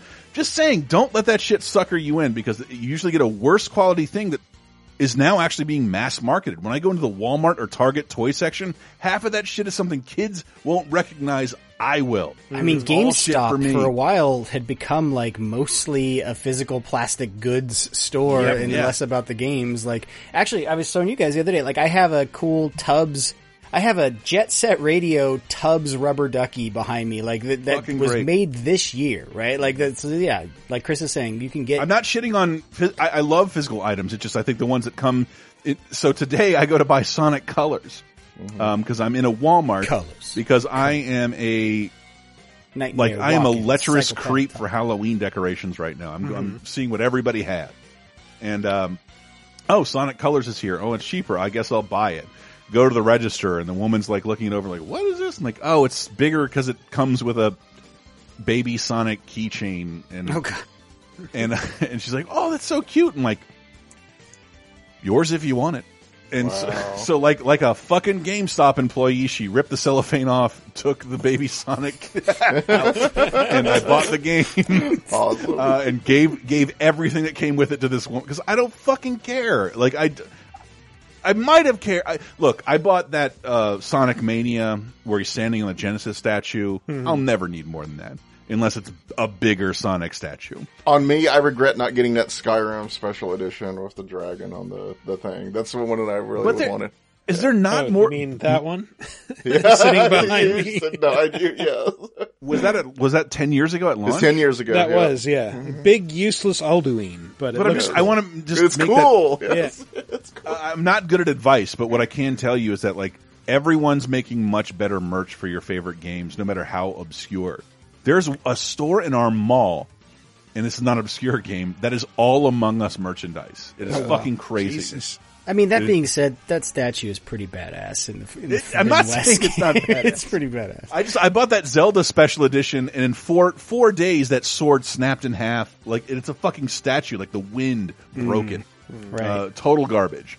Garbage. I wonder if one of the reasons people were so upset about this last gen, current gen thing was the chip shortage that's affecting console availability, which, according to Bloomberg, there was a report that someone at Toshiba had basically said, yeah, you need to expect this through at least next fall, so fall 2022. And he's saying, so this is the quote, the supply of chips will remain very tight until at least September next year, said Toshiba's Takeshi Kamabuchi. In some cases, we may find some customers not being fully served until 2023. Jesus. So, can I use my old chipset, Matt? I want to ask you guys, what does this mean for this generation? Like, this is a long delay. I mean, this is longer than I remember any console ever being scarce. Yeah. Even the Wii, which was the worst one, because it was so mega popular. These systems are not so. I mean, I love that the numbers are like these consoles. The PS5 and Xbox Series X have outsold their predecessors at this point in time. So weird, or maybe there's some fucking scalper sitting on a throne of like. Oh, you know, there's somewhere. A bunch of them like that. Yeah, they're selling to bots. Part of the problem, like there are shortages, and then there are people taking advantage of the shortages to buy up stock and jack up the price.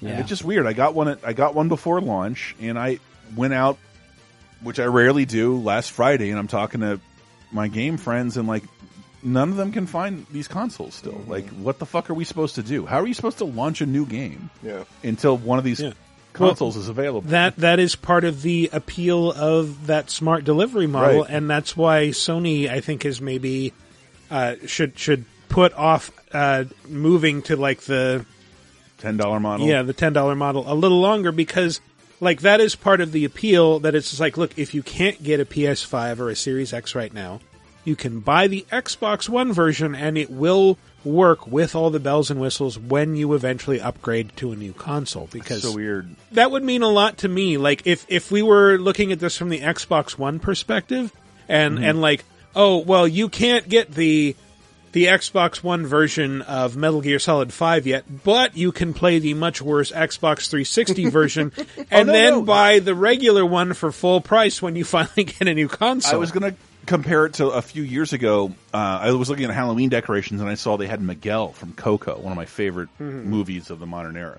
Great idea for Halloween decorations, but I bought Coco on a 4K Blu-ray before I ever had 4K Blu-ray capabilities in my house, because like it had a regular Blu-ray and a digital code. I could do two things with this before I could do the ultimate thing with it, and it was worth paying $5 extra.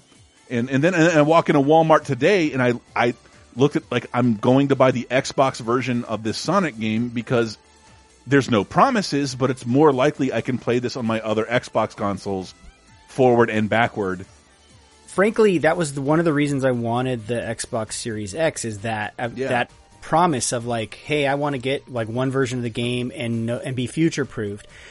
Although I would say the price of admission, the $10, is just low enough to be like, well, that's fine. I'll pay the $60 now, play it on my current gen console, and then if I want to upgrade later, $10 isn't that much. You know, you're separating those purchases by a matter of months or years. It's almost, you don't really consider the sunk cost at that point, right? It's like, whatever. That was $60 2 years ago. So now I'm going to pay $10 and get this Uber version if you even want to go back. I guess what I'm more concerned about is like, are we basically going to have last gen versions of games until 2023 now? Like, whereas before, previous generations, you kind of, those get abandoned after a year or maybe a year and a half. The next generation will not truly start for another 2 years, which is odd. Yeah, with like games that can do truly next gen shit. I'm aware PC gamers are laughing at all of us right now. Yeah. PC gamers can't get their hands on shit either. Sorry. Yeah, I got lucky with a 3070. I got so effing lucky. And I know, I look on eBay and it's like double what I paid for it now. So, but maybe that is the redeeming thing, is like games now are developed like PC games. So like upgrading, like when you develop like that, it's not so different that, you can develop those two simultaneous versions, right? Like that is a saving grace of the way games are developed. I know, but I've worked on games built for multiple platforms. There will be sacrifices. Or you're really going to have like different teams doing that last gen version. There's ways around it, but yeah, it definitely introduces a ton of challenges. Yeah, it's why we don't have a Switch version of a lot of these PS4, Yeah, it's just going to make everything a little weirder for a little while longer, and it just sucks that, I don't know, I love talking about politics and the pandemic from a pop culture or content point of view, and this is another way we're getting fucked by this stupid goddamn pandemic. It's another reason to get fucking vaccinated if you want this to get through this faster and better. Get vaccinated. But this, I mean, we thought the last gen was long. This gen's going to be 3 years in before it really even gets going. And people are talking like this might be the llast true generation, which is like, that could be the case. Yeah, if it's long enough. I will probably order the PS6 through an AARP catalog. I'm just hoping we live to see the PS9 and the promise of a console that you can sniff. Well, here's a game that you probably won't need next gen hardware to run, and hopefully will still be alive by the time it comes out. Eric Barone, aka Concerned Ape, he announced he is no longer focused on Stardew Valley updates. He is now focused on a brand new game. He announced this at a Stardew Valley esports event of all things. Don't ask. No. I don't know how they ran it. It had a $40,000 prize pool, which is awesome. But here was his announcement. He said, I may announce it fairly soon what it is. No one knows at this point. He said during there was a stream of this event.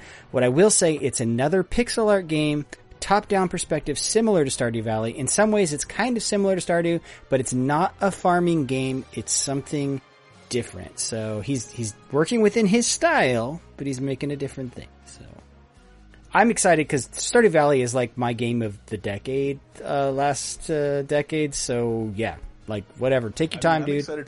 I'm excited for him because I will never play Stardew. That game sucked so much time away from me. I will not even load it up again. I said that, and then I bought it on Switch and did it all again. I respect it, but the reasons that I told you kind of affect me. That with Lake, yes, it is a time suck, but I love that game so much. But yeah, again, you will not need next gen hardware to run that game. That is a pixel art game. So there you go. Yeah. Oh, speaking of pixel art, one thing I forgot to mention in new releases: Final Fantasy IV Pixel Remaster finally came to PC, and if you like Final Fantasy IV, here's a pixelated version where they don't mess too much with the graphics. The font could use some work, but they also have a filter you can go between, I think, classic and pixel, and classic is like, this is an attempt to make it look like it would have looked on TVs, but like on my big ass 4K screen, like this is so blurry I can't look at it. It's so dumb. I fucking hate those filters. I used to hate them, and then I started using them in the Mega Man Legacy Collection, and if they're done well, I prefer those filters, but most people do them wrong. You know, I can't get into it as well as my arcade friends, but like those scan lines were meant to hide things and accentuate certain frames and pieces of animation. Yeah, but it never works that way with the filters on these console games. Like, you don't understand why this is here. This is just a PNG overlay you're putting in here, rather than like, for example, I think like Donkey Kong's teeth are defined by the limitation of how many pixels they could put on the screen. His teeth are literally defined by that. If you blow it up, it doesn't look good. It fucks with his mouth. You're right. Like some of that art was straight up designed like, the blur will do this and it will look better. And it can only get this big. There'll be a line here so we don't have to draw one. Yeah, but so I'm really curious, Michael, to hear what you say about, like, is it faking that, or is this really a true, like, pixel perfect recreation? The font thing, I think people have already started developing mods to, like, get a better font. Yeah, there have been mods for earlier entries in it, which, will probably work or quickly be adapted to this. But yeah, it's like, Borg style. I guess the font is a little, like, on my TV it's fine, but I've heard people saying, like, it's too small. It's weirdly smooth compared to everything else that's on screen. All valid concerns. Yeah, they've done it before, by the way. Like when they did those mobile versions of the game, the font sucked. It was an awful font. It's just like, fucking just recreate the one you had. I don't know. But anyway, so I'm excited to hear your take on it. I forgot to mention, I looked up that Sonic is Gay thing on YouTube to see if that clip was there. And what a difference 12 years makes, because you do yourself a favor and look up Sonic is Gay on YouTube and see what a wild assortment of content you will get. I was going to say, I feel like just searching that out on Google in general, you're going to get... if you think it's just gay, you're wrong. There is so much diversity in this topic for some reason. Yeah, it's a lot. But that's all the news that is fit to play. Wow. Well, we're already coming to the community segment, which is segmenting our community. Last week's question of the week was, tell us your best... We're going to come in under 2 hours. It's upsetting, Michael. Yeah, it is, actually. No, we might make it slightly over. Who knows? We'll see. Tell us your best camper camping story. Leif, you weren't here last week. Do you have a fond summer camp or camping story that springs to mind when I say that? Stories. Texas rattlesnake in your boots. The first thing that comes to mind. Okay, well, the first thing that comes to mind was the time friends and I were pretty sure we saw Ghost in Bannock, Montana, but we'll skip that one. Second time. Let's see. So yeah, we went walking around the ghost town late at night, even though you're not supposed to do that. And it was like after midnight, and we would see like lights floating in the main street that looked like shimmering stuff that just kind of moved in the moonlight. Like it couldn't be flashlights. It was just like, it was almost like the Star Trek holograms, and they would just kind of, but it was very distant, and there was nothing, we didn't feel scared or anything, but there was something weird about that, and they were kind of long shaped, and you would just see them. You call it swamp gas or whatever, even though it's dry as heck there. Yeah. So, but yeah. So there was that. They'd say weird things like, your move, partner. Nope. Draw. The other one was, it was also in Montana. When I was in my late teens, after I was at a high school, I traveled all around the western U.S. and Canada reciting poetry for a living. And, I made my living that way. And, So in order to save on money, I used to stay in National Forest. I would just set up camp and stuff. So one day I went to the Elkhorn Mountains in Montana and put out my tent and stuff like that. Was sleeping, and so was kind of new to that area and stuff. And in the middle of the night, I hear some sniffing around the thing. And I thought it was a dog and stuff. And the sniffing just got a lot more urgent and stuff. I thought somebody's dog from a nearby ranch or something. And all of a sudden, kablam! This huge weight just comes down on top of me. And I start screaming and stuff like this and trying to get out of the tent and stuff. But it was a black bear that had been, oh my God. Whoa! Yes, that was trying to bounce down on the stuff. And I managed to get out of the tent. I actually think I took my knife and sliced my way out of it. And there it was, and I took my flashlight. The flashlight was actually enough to make the bear go running. Now, if it had been a grizzly bear, because it was a black bear, I probably would have been fucked. I mean, this is no insult. What the fuck have we not asked you to? You have so many stories of ghosts and battling bears. My early life was far more interesting than my recent one, but yes. And, I thought, you and Roddy Piper wrestled a bear. My first job was helping to sail a tall ship, the ones with sails and stuff like that. That's kind of cool too.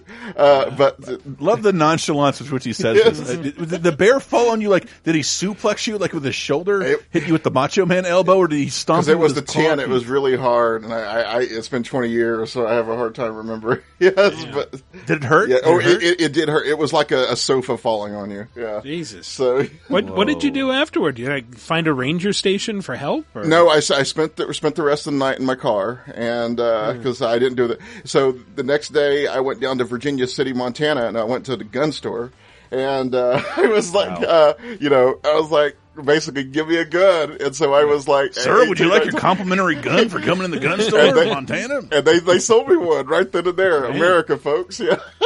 And I use it on the ranch and stuff. I never use it. I had no plan to use it against something, but for some reason, just having one, I was young and 18 or 19. But yeah, just having one made me feel a lot more safer being out there in the woods alone. After that, I also bought some bear spray and, some pepper spray. So I'm sorry I'm talking too much, but I wanted No, not at all. And then he used it at January 6th at the protest he attended. Well, I kept having trouble with that bear because one time when I went into Montana, I had to go drive back. I had to went into Canada, in Alberta. I had to go back into my hotel in Cutbank, Montana, and leave it there because they wouldn't let me cross the border with the spray. And but then another time, so after I was done with that leg of wilderness adventures, I went to go visit a friend in Lewiston, Idaho, and so I parked up beside his house and. I was like, because I'm never going to go in the mountains again. Let me just see what this pepper spray is like. And so I took it out of the car while I'm next to his house and just went, psh. That's all I did, was just, psh. And I was like, yeah, wow, that's pretty. And, so, got some stuff ready, went to the house and my friend comes out, he has 2 kids and stuff. He's like, I don't know what's going on. There's people, that power plant next to us. It must be that. My kids all of a sudden started crying. There's something irritating their eyes. Wow. And he was like, I don't know what's happening. They were apparently having some kind of allergic reaction that it came to the window or something. Jesus. Take responsibility and was like, I'm sorry, I farted. I didn't say anything. I just stayed quiet. I'm like, wow, that's some crazy shit. I wonder how that happened. Yes. I would say that I farted so I wouldn't get sued. Yeah, I didn't say a thing, yes. No. But it cleared up within 30 minutes. But yeah, that was... Yeah, I never told him, I did that. Yeah. So. He's listening. Yeah, he's listening right now. It's like, exactly. Finally, it comes out. So, yes. Wow. Yeah, that's incredible. Thank you for sharing. No problem.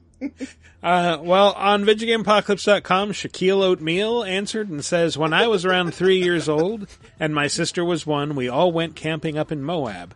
While my parents were setting up the tent, I was playing on a wooden fence and pretending it was a horse. My sister wanted to try and got on one too. But the one she got on was loose, and she fell onto her arm and face, splitting her lip and breaking her wrist.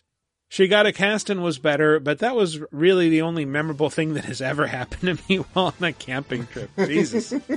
From Twitter. Patrick Tumblety 2, this time it's personal. This guy's handle has a sequel? Yeah. Okay. In middle school, I got to go camping where they filmed the original Friday the 13th. Shit, I used to remember where that was. Pennsylvania or North Carolina? New Jersey. For a horror fan, it made the freezing weather and terrible meals worth the trip.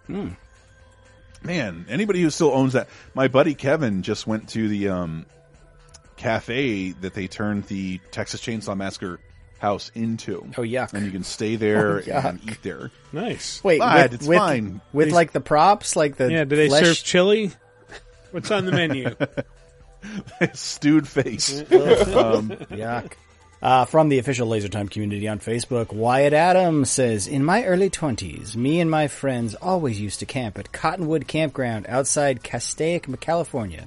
No cell service, no running water, no indoor plumbing, hell! But we were drunk and stoned, so whatevs. So one night we went out there and we were informed the other campsite is for quote-unquote tripping. If you want to join, go right ahead. I'm not a big hallucinogens guy, so I stuck with my group and proceeded to party. About 2 hours later, I hear screaming by the fire pit. A guy from the other group had wandered over and started swinging a shovel at people. Jesus. I stood back as he swung the shovel so hard it went flying into the woods. The girl I was dating at the time said, let's try to help him. So I approached him slowly. That's when he leapt at me and gnashed his teeth like he was a fucking zombie. Wow. It scared me so fucking bad, I reflexively hit him and hit him hard. He went down and out for what seemed like 5 minutes, but was probably more like 45 seconds. I felt terrible and wanted to apologize, but he was even more out of it now. So I left it. Good choice. The next week I'm shopping and I see him working at the store. I approached him and apologized. His reaction was, I don't remember anything at all. And I really hope that's true, but it's something I'll never forget. I wonder what his girlfriend thought. And yeah. She decided she Word to wanted the to help wise, him. if a dude is tripping balls swinging a shovel, don't go try to stop him. You run the fuck other that. way. I'll take that guy down in a second. And if you want more of Chris's Neanderthal thoughts, the best way to get a guy to forget what he's just done to you is to hit him in the head. I learned that from the Flintstones. There we go. Also to make him think he's a race car driver. That's true.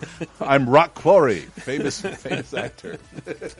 So from Patrick and Bo, we have, when I was in my early 20s, I went camping by a river with a couple of friends. We grabbed a boat to do some fishing one day and heard a little voice shouting. Eventually we saw the source. This kid was waving his hands and yelling at us, I have a 5 of diamonds in my hands. I have a 5 of diamonds in my hands, he kept repeating. We had no idea what he was talking about, but as we got closer to him, we could see him pointing to his hand and blood running down his arm. He had a 5 of diamond lure jammed into the back of his hand. Wow. Yuck. The thing was like 2.5 inches, the size of his hand. We parked our boat on the beach near him, cut the lure, and helped him get back to the road where he said his dad was parked. We got back in time to see the boat become undocked and start floating down the river. So we all ran down into the water, fully clothed, to grab the boat and pull it back in. We spent the rest of the day on the boat in our underwear with our clothes hanging off the side, drying. Wow. Jesus. Worst card trick ever. I was going to say, man, like, what is this kid teaching you poker? Like, I got a 5 of diamonds. Like, I don't give a shit. It becomes Valheim there at the end, though, when their boat just starts to float away from them. It's like, you better go catch that. Very familiar feeling.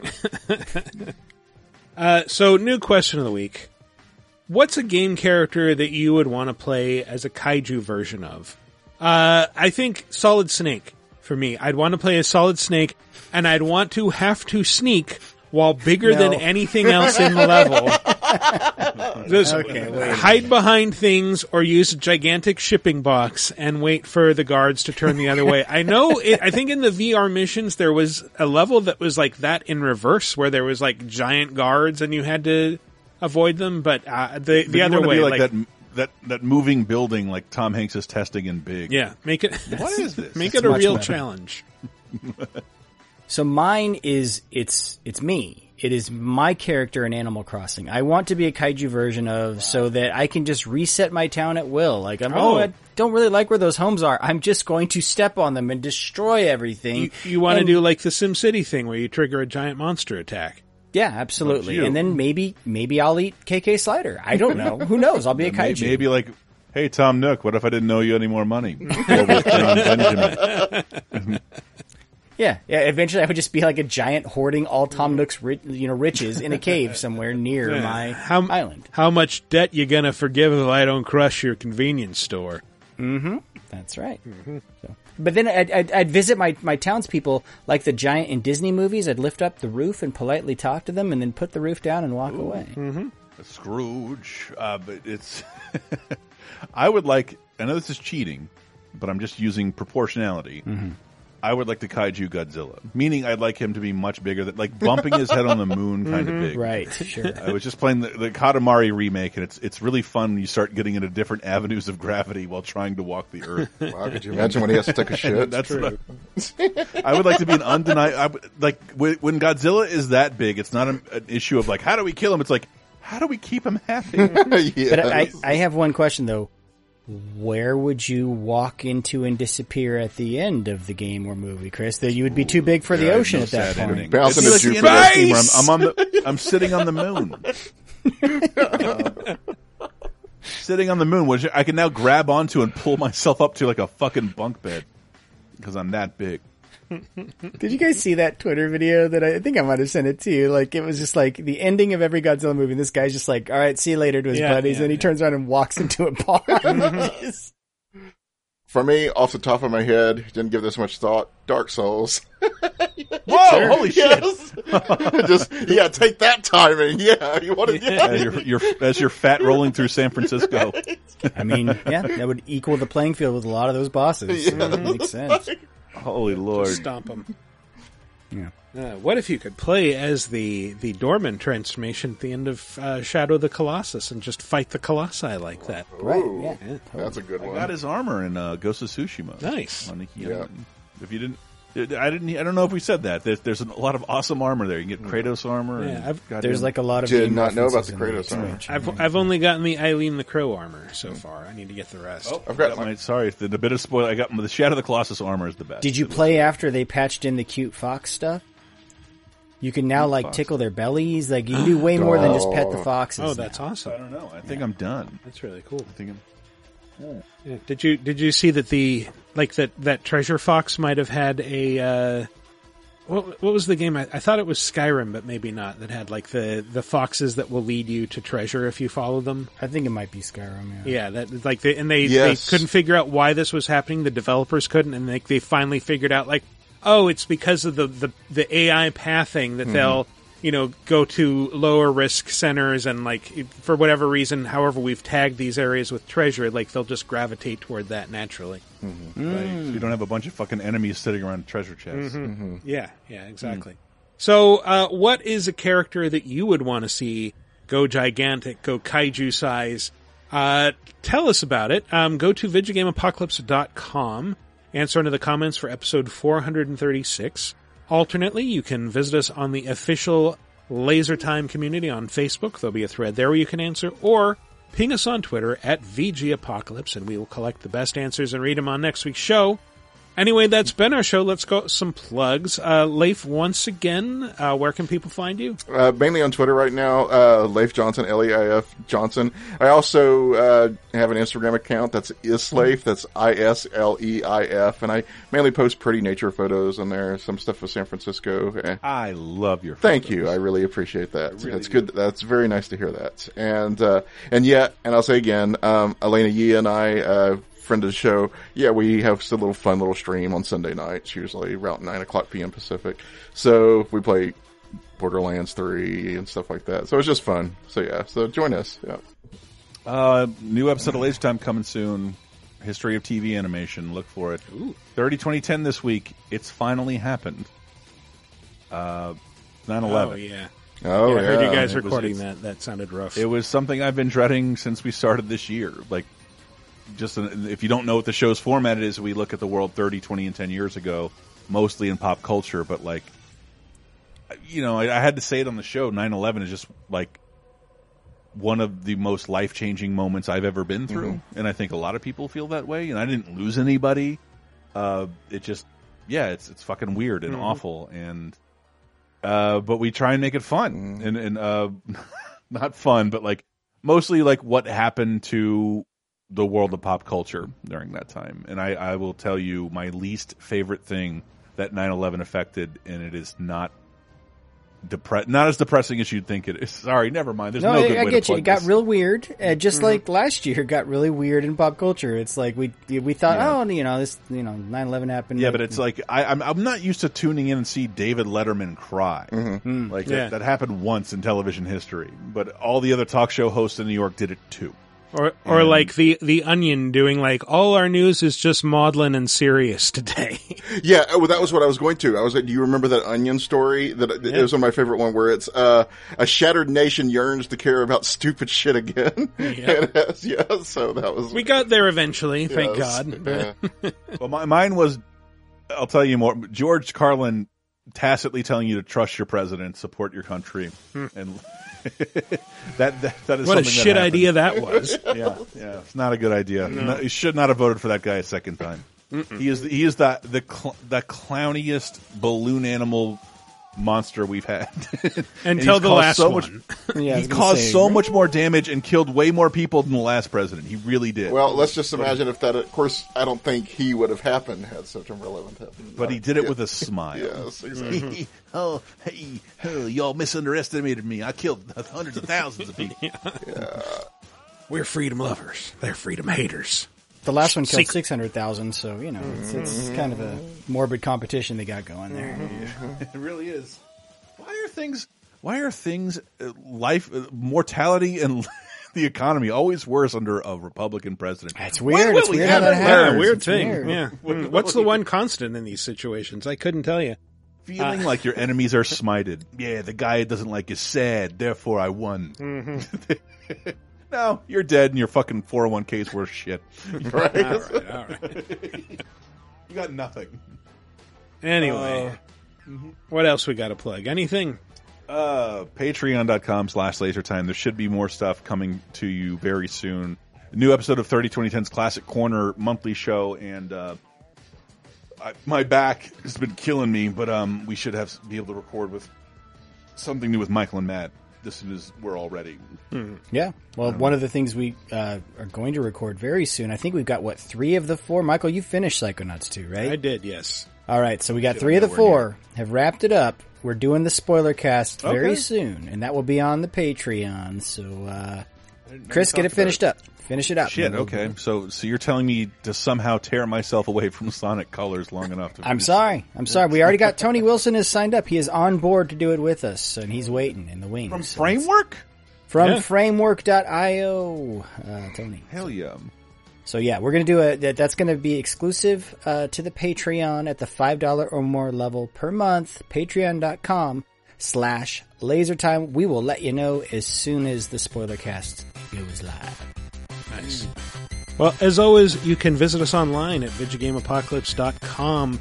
Follow us on Twitter at VGApocalypse, or follow me personally at Wikiparaz. That's WIKIPARAZ. That's been our show. Thanks for listening, everybody. We'll see you next week.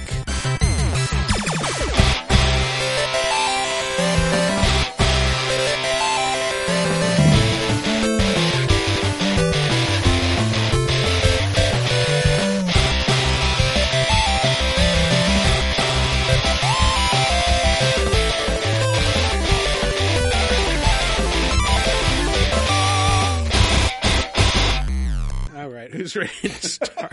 Let's do it. I feel like we're loosened up now. I didn't rig shit. We don't need their permission because they ain't got no souls.